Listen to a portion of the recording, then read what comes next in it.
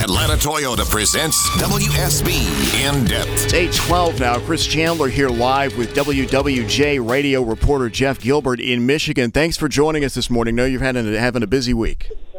Yeah, certainly. The strike is kind of keeping us all busy here. I got you. Let me get your perspective first living there. We've heard the news headlines.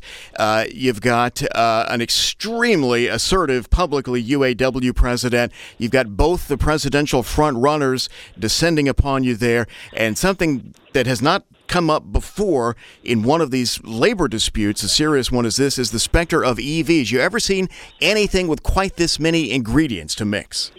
That's why I love covering the auto industry. It's something new every day. I say it's like reading a novel. You don't know what's on the next page. Yeah, this is a very different kind of strike, and that's because we have a different kind of UAW president, the first one who was elected by the members, and he ran on a campaign of being disruptive, and that's exactly what he's done. We have had what we think is the first expansion of the pickets here into Metro Atlanta this week at an auto parts facility south of the city. So it's become an even more important question even here in Georgia. Is there any sign of any potential movement you're seeing? At this point, most of the movement is with Ford. It seems Ford has taken the lead in the negotiations. Sources close to the talks say that the negotiations with Ford are active and they're just more ongoing with the other two car makers. But, of course, that doesn't necessarily affect you because the union, because of that progress, didn't expand the strike at Ford to the parts centers.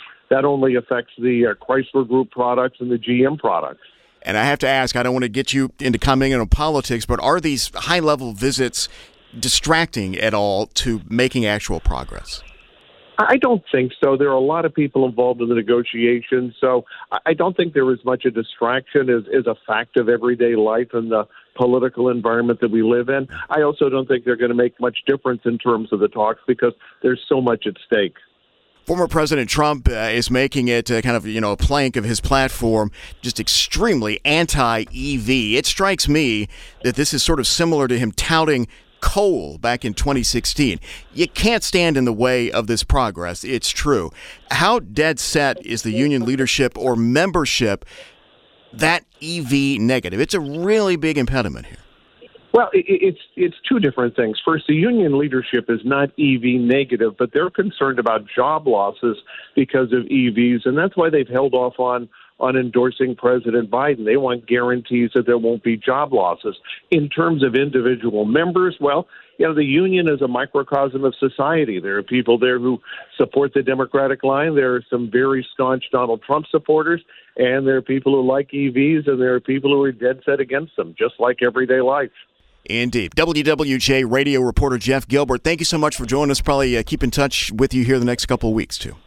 Absolutely. If you only have a 401k, you're not getting the most for retirement. Wait, what? Add a Robinhood IRA on top, then they'll boost it by 3%. You can do that? And if you transfer in any retirement account, you get 3% on top of that. Is there a limit to the match? No limit. Robinhood Gold gets you the biggest contribution match of any IRA on the market. Sign up for Robinhood Gold at Robinhood.com/boost by April 30th. Subscription fees apply. Investing involves risk. 3% match requires gold for 1 year from first match. Must keep IRA for 5 years. Match on transfers subject to additional terms and conditions. Robinhood Financial LLC, member SIPC.